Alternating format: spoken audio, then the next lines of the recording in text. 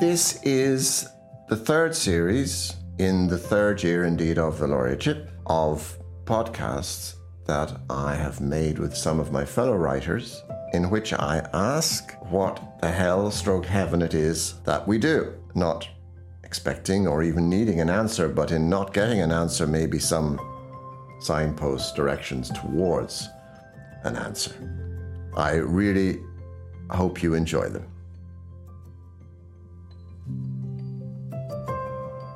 So today I'm talking to, amazingly to me, Thomas Kilroy, whom I last met on stage in 1989 when we were doing a reading together. And the thing I remember most warmly about him, I was about 34 and I was terrified. But when I started to read from what I had to give to the audience, I could hear his warm and genial laughter behind me. And I sort of never forgot that, because he took the terror out of the moment.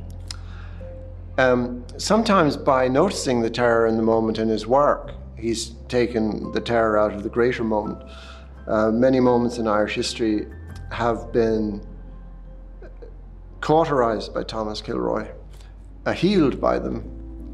In his plays, he's written about many things. He's written about the quandary, for instance, of being gay in the 1960s and 70s in Dublin. He's written about abuse by priests at school. Christ Deliver Me is that play. From the point of view of fiction, he's the author of one novel. But if you're only going to write one novel, this is the way to do it. It's called The Big Chapel. This is the old Faber edition from 1971. In that year, it won the Guardian Fiction Prize. It was shortlisted for the Booker Prize in the third year of the Booker, and it won the Heinemann Prize. And you can see why. Because it is a book that really is rises to the heights of a Dostoevsky in parts, and it has a tremendous dancingness and adroitness, especially in the dialogue. It is quite an astonishing book, and it has been reprinted a number of times since, so it should be available. Apart from that, Thomas Kilroy just belongs to that sort of eternal generation of great writers who lived in the 18th century, in the 21st century, or any century. When you put them together, they are of a permanent and equal stature. It will be, and it is a privilege to talk to him, and I'm just excited to do it. When we were sharing a stage in France, do you remember that, for Belle Étrangère? Oh, yes. And I was, as Crosby, Stills and Nash said at Woodstock, I was scared shitless. And I read from Bosgrady's Boys, which was my first play. And behind me to my left, you were sitting. And I heard you laughing in this wonderful appreciative, with the way you're doing now in this second. And that was like release from fear. So thank you, 30 years later. Thanks for the laughter. That was an extraordinary occasion. Wasn't it? I mean, because of that one moment in 1989 of your kindness, or whatever that was, your geniality, or I don't know how you'd characterize it. I've always considered you a sort of friend in the way, and we've never seen each other since, but that doesn't matter in a way. It doesn't matter, actually, no. Because when we were young writers, didn't we have very deep friendships with maybe Yeats or Joyce through the letters? Yeah. And maybe we made an assumption about their friendship with us. But still, that was important to feel that they were possible. Of course. Who would you have in the Irish tradition? Were there people you would have connected with when you were 22? Actually, George Moore isn't too far from and we ended up living in a village not very far from Carnacon, where we are now in Kilkenny and Mayo. Haven't you written a play about Moore Hall? I have indeed written a play, and I was talking about this last night in the Abbey to somebody. I don't know why it came up, it came up because of the Royal Court, and Max is involved in this. I wrote this play for a one-off performance in the village of Carnacon in the local hall. I know the village. The idea was that it would be a piece of docudrama involving George and his brother, maybe. His servant. Oh, his servant. Okay. His male servant, whom he took to Paris. And this Mayo gobshite. I'm sure he wrecked many salon get-togethers for more, but we at that stage, Mark Lambert and Tom Hickey were playing for Max in the court. I can't remember what they were doing, and I, unknown to Max, arranged to get the two boys over for a Sunday night reading performance in the Carnacon, with Tom Hickey playing the servant and Max playing, and Mark playing George. When Max heard what I had done, all hell broke loose. He was absolutely infuriated. Really? That if something had happened, that the insurance wouldn't cover it. Oh my God. They were not supposed to be outside the island of the United Kingdom, you know. I see. During a run in the court. And I didn't appreciate quite what I was doing, but we got them to Knock Airport and got them back from Knock Airport for the Monday night performance. There's something strangely post-colonial about that. I can't quite identify what it is, but they are our actors. Yeah. And surely they can play in Mayo if we want them to. Yeah. And Tom Hickey. I mean, mean, they were totally game for it. Yeah. And thought it was wonderful. But a genius, no, Tom? And oh yes, absolute genius. And you know, they did about 3 hours rehearsal in the afternoon on Sunday, and then they went on Sunday night. That was it. And there was no more of it. But he didn't want it. He didn't want that inheritance, did he? More. He wanted he gave it to his brother. Is that correct? He did. He gave it to the. But he followed very closely what happened to it. Did he? Yeah. And the colonel became a senator in the new state. So it was a kind of it was a strange family. And it's a strange house. When you go to see it, it's this great big looming, lowering house. It really is extraordinary. And that weird servants drive out the back. Yes. Going down into the bowels of the building. Yes. So the servants are not seen. The subterranean Catholics. That's ourselves. Absolutely. Yeah. But they'd have driven us away from the front door, you know. Oh, God, completely. Yeah. But round the back with you, down into the underground. Go down the back way. But it was a family that was riddled with contradiction, religious contradiction.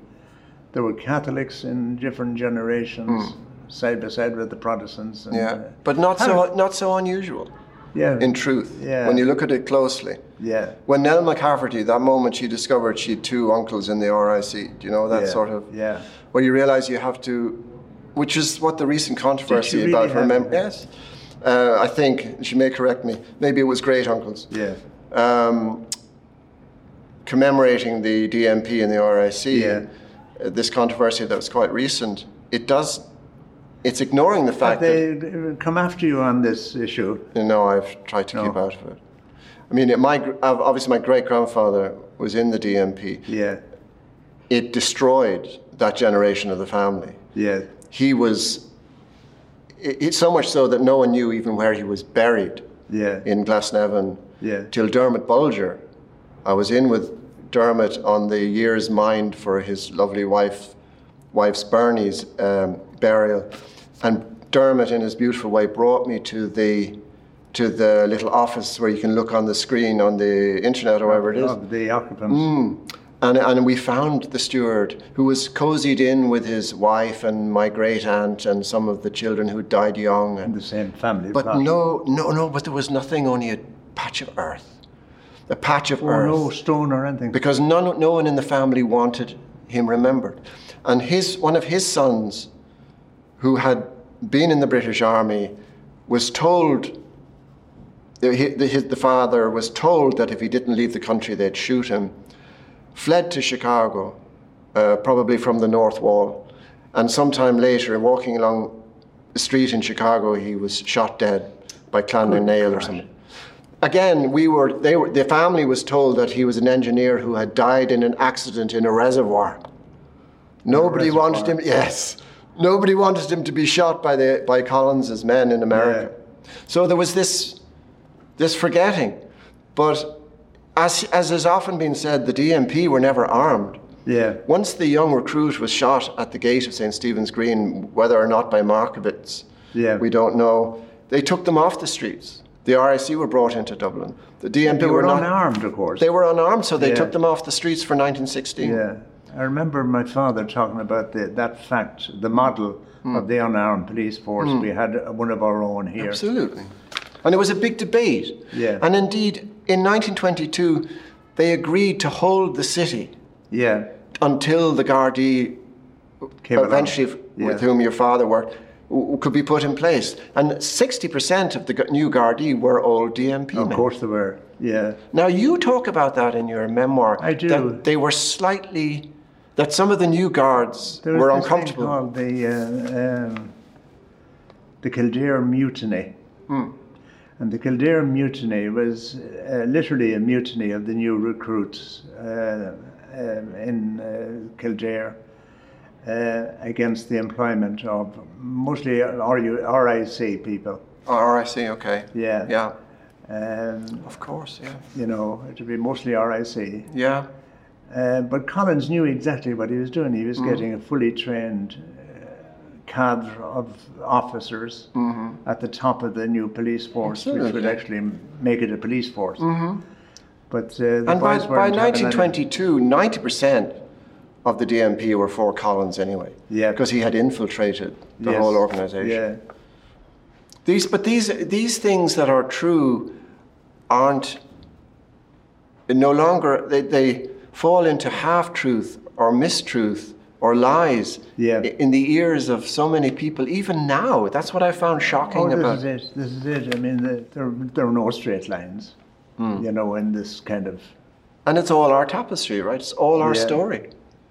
And as you know yourself, it's a complete compendium of different things going on, highly contradictory, and but that's the way it should be. Absolutely, and I was also reading that, like listening through the floorboards in Wicklow, not in Mayo. It was actually in Wicklow. I know the house. To the servants talking below. Yeah. You used to hear your father through the floorboards listening to Lord Yeah, absolutely. What is this tradition in Irish literature of listening through the floorboards? Riveted attention. And he had 2 or 3 local farmers who were old IRA men. And they were totally passionate about the defeat of the English. That was what really mattered. In the notion of anything else involved. This is in Callan. In Callan. And was there a voice in Callan who would have been critical of that, or was that the general feeling in the town? Yes, Callan was it wasn't a garrison town in the sense that it didn't have a kind of an English army barracks in the place, but it had a very strong tradition of local men joining the British Army, and they lived in an area of the town outside the town called the Commons. Wow. The Commons cottages, and these were where the British Army veterans came when they came home. And when they came from the First War or the Second War? For the Second World War. But and I think probably going back, you know, further back. So you had this element of working class, very tough followers of the empire and of the king, and that was it.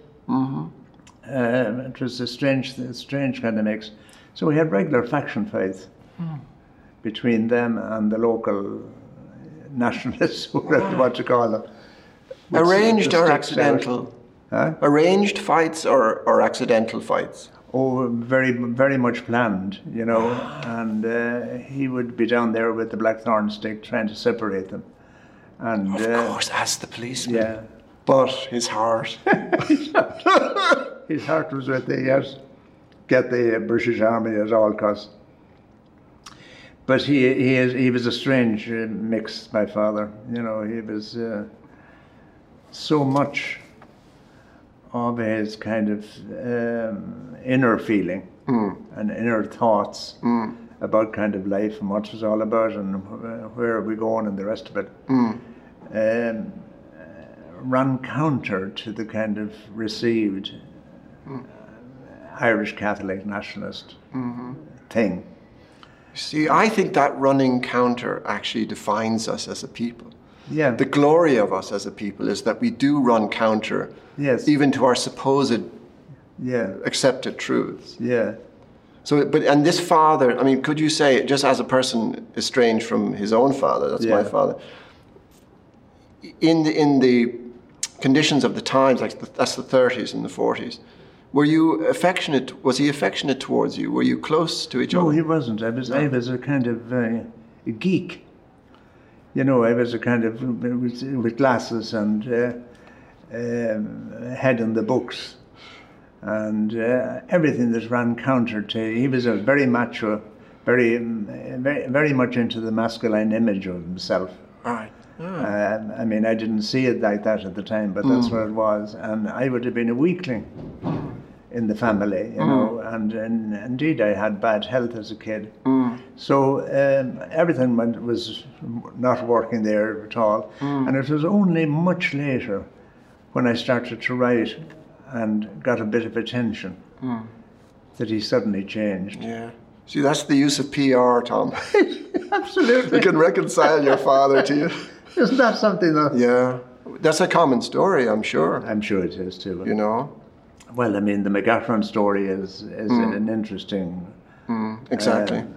Version of that. With violence added in. Incredibly violent. And but a similar story in that his father was a policeman also. Same story, yeah. And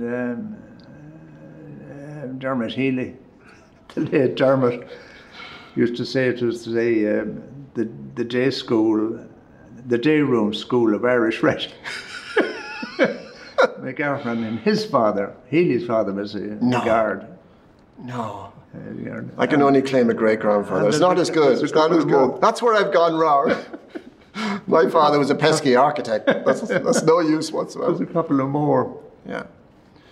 In your amazing memoir, and in case I forget to say it, when I read The Big Chapel over the last few weeks, which is your one book, but if you're going to have just one book, that's the way to do it. Yes. Because it seemed to me that there were Dostoevskian heights in that book.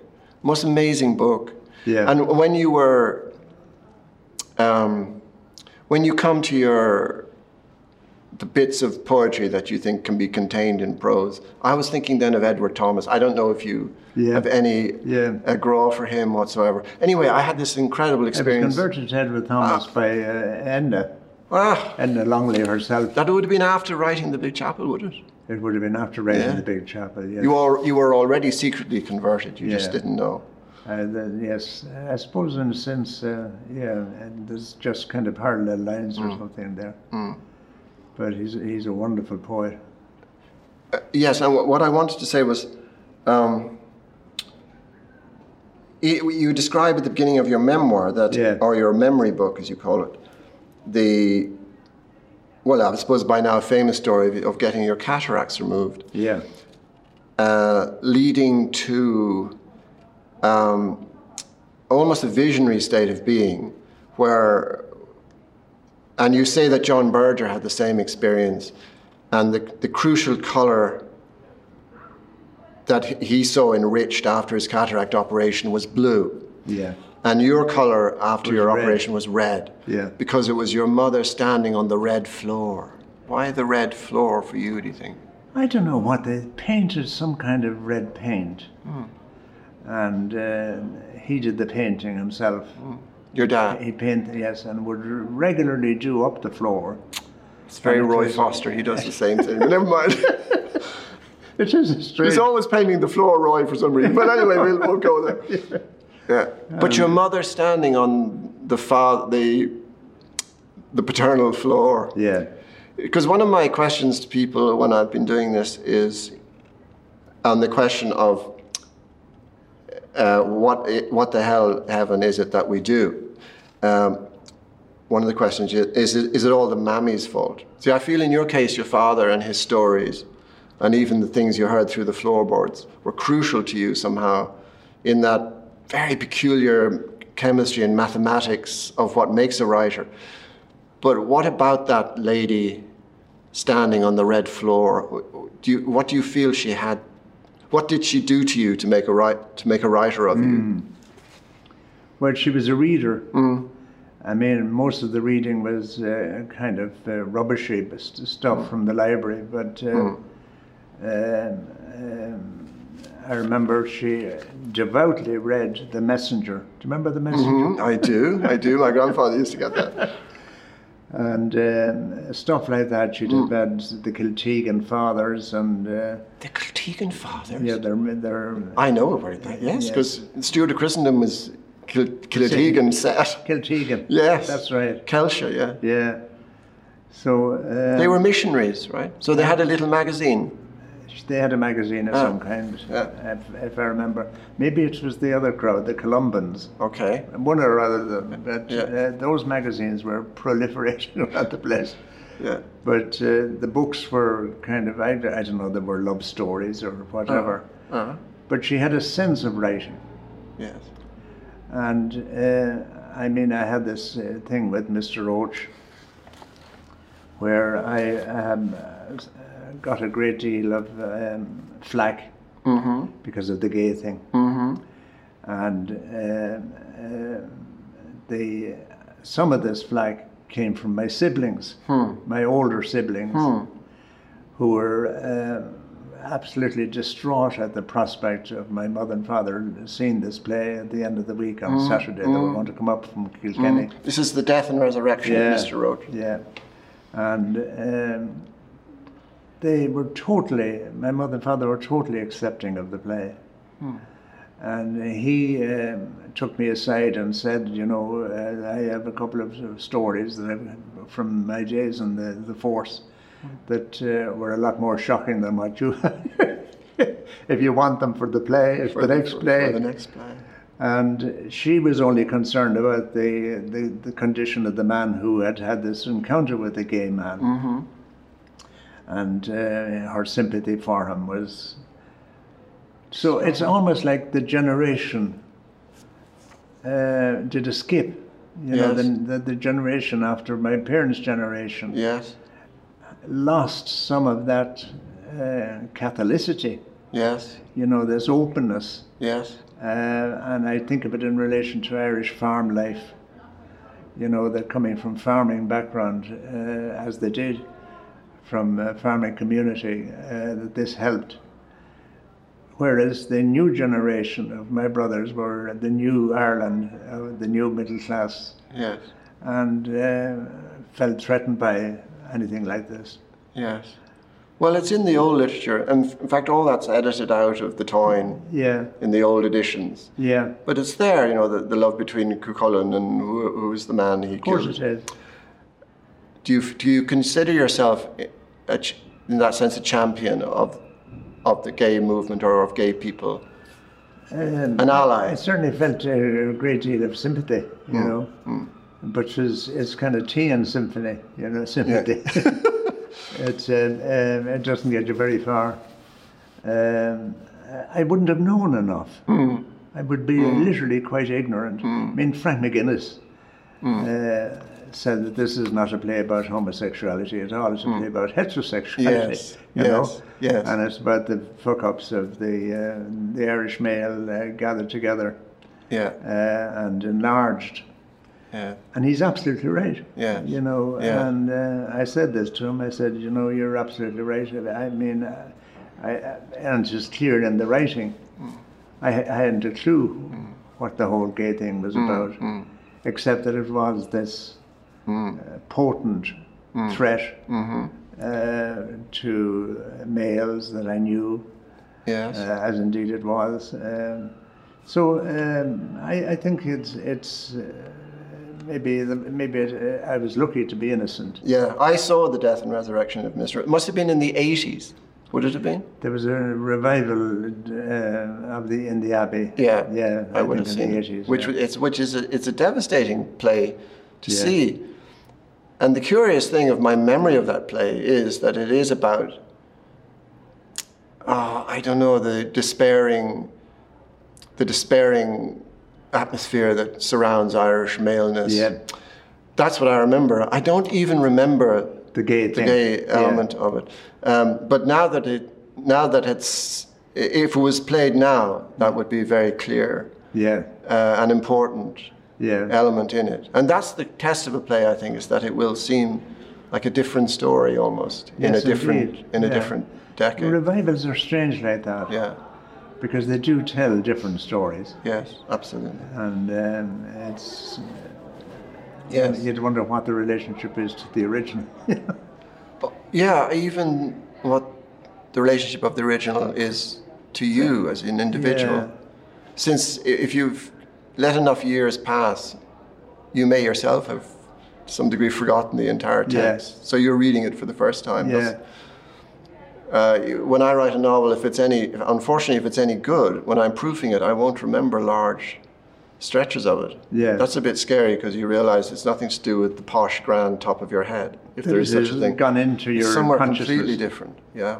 In fact, you talk about that the imagination might be beyond the reach of academic analysis, and I agree, because the very act of making a story is, to me, so mysterious, so unlikely, so unexplained. What do you think that might be? I mean, you've given your life now to this. It's kind of an alternative history, you know. Okay. In some fashion. Yeah. And I mean, it's you know this from your own experience. History is a very important part of fiction making. And the use of history, the use of historical documentation or whatever, to bolster the imagination's journey, brings the two very close together. And I think it is, an alternative history, alternative to the reality, you know. I sort of instinctively like your attitude to the world. I've sometimes seen you being quite clear about your opinions about things, and I was noticing I was looking into writing as a thing. Yeah. Of course, the early linear B writing was lost in Greece. So then there was this few hundred years of oral composition, and when they came back with the Greek alphabet, then Homer was able to collate everything and possibly, who knows, write it down. Yeah. So that really means people think, oh, well, then writing began and that's the posh bit of it, that's the good bit. But what about that oral? Don't you think that those hundreds of years of oral composition were essential to Greek civilization and also to us as... Oh, absolutely, yeah. I mean, I think orality of some kind is in the written word. And it's, I was going to say entombed in the written word, but it's firmly planted in the written word, and particularly the written word of plays, where the oral, the whole identification of character is through the oral, is through a voice, and it's the unlocking of that voice. Then the only trouble is that it will stay forever. The only trouble is to shut it up, you know. Yeah. Who were the ones who helped you, Tom, when you were starting out? Ben Kiley. Ben, there you go. We have this in common. Ben was an extraordinary presence, and because of his equanimity, you know, the fact that it hadn't gotten to him. And he was there in some kind of buttressed hogshead of porter. And sweetness, though. And sweetness. You know, a hogshead of sweetness. Yes. But he'd burst out then into rages. He used to go into a rage at parish priests having holidays. Right. And of course, that that's he very himself annoying. has never had the chance of a holiday. Because he was a writer. Because he was a writer. He was a parish writer. And a drinker. And a drinker. But he was certainly there. Mary Lavin. And Mary was very, even though I couldn't write short stories, as incapable of writing a short story. Me neither.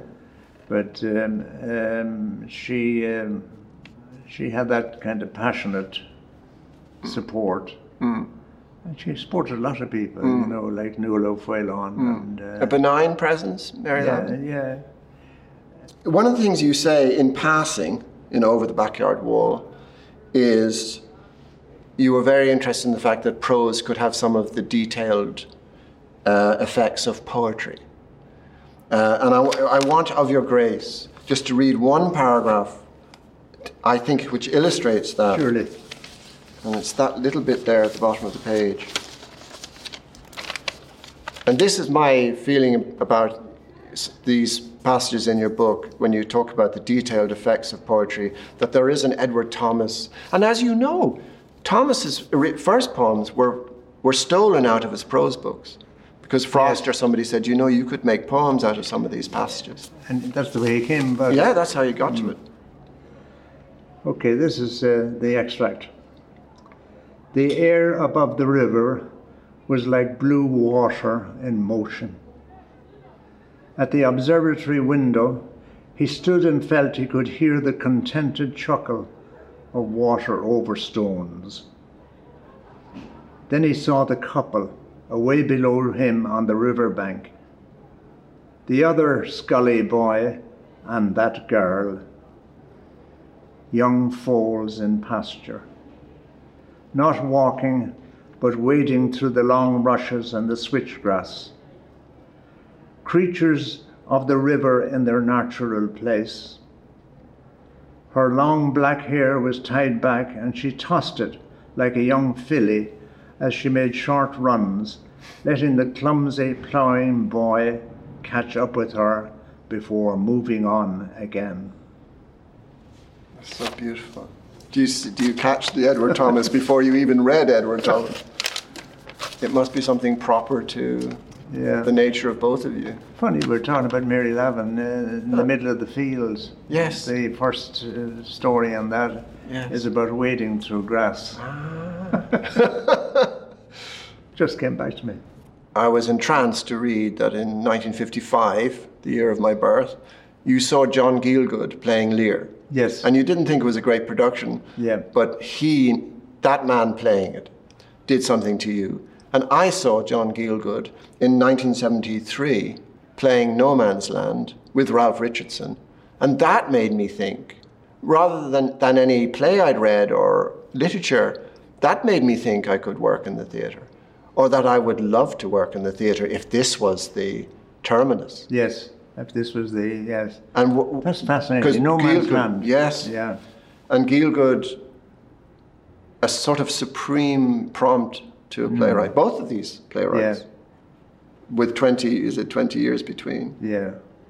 Or longer. And that's just rather astonishing. Gielgud was a very courageous actor. I loved courage in an actor, and Donal had this in spades. Oh my God, talk about confidence. You know, so that they put themselves through the ringer in ways that you might not have even kind of sensed when you were writing. You're given risk-taking at an enormous level. And Gielgud's espousal of new writing in the theatre, when he could have rested on his many laurels. He did turn down Godot now. He did. He couldn't make head nor tail of it. I know. Yeah. In closing, you see, this sort of slightly terrorized individual that I am by a public life has brought me around to this beautiful moment which I will cherish all my days, where you and I have sat down and talked about nothing and everything. And I just want to thank you sincerely, lovingly for this experience, Tom Kilroy. Thank you. Pretty nice. Thank you.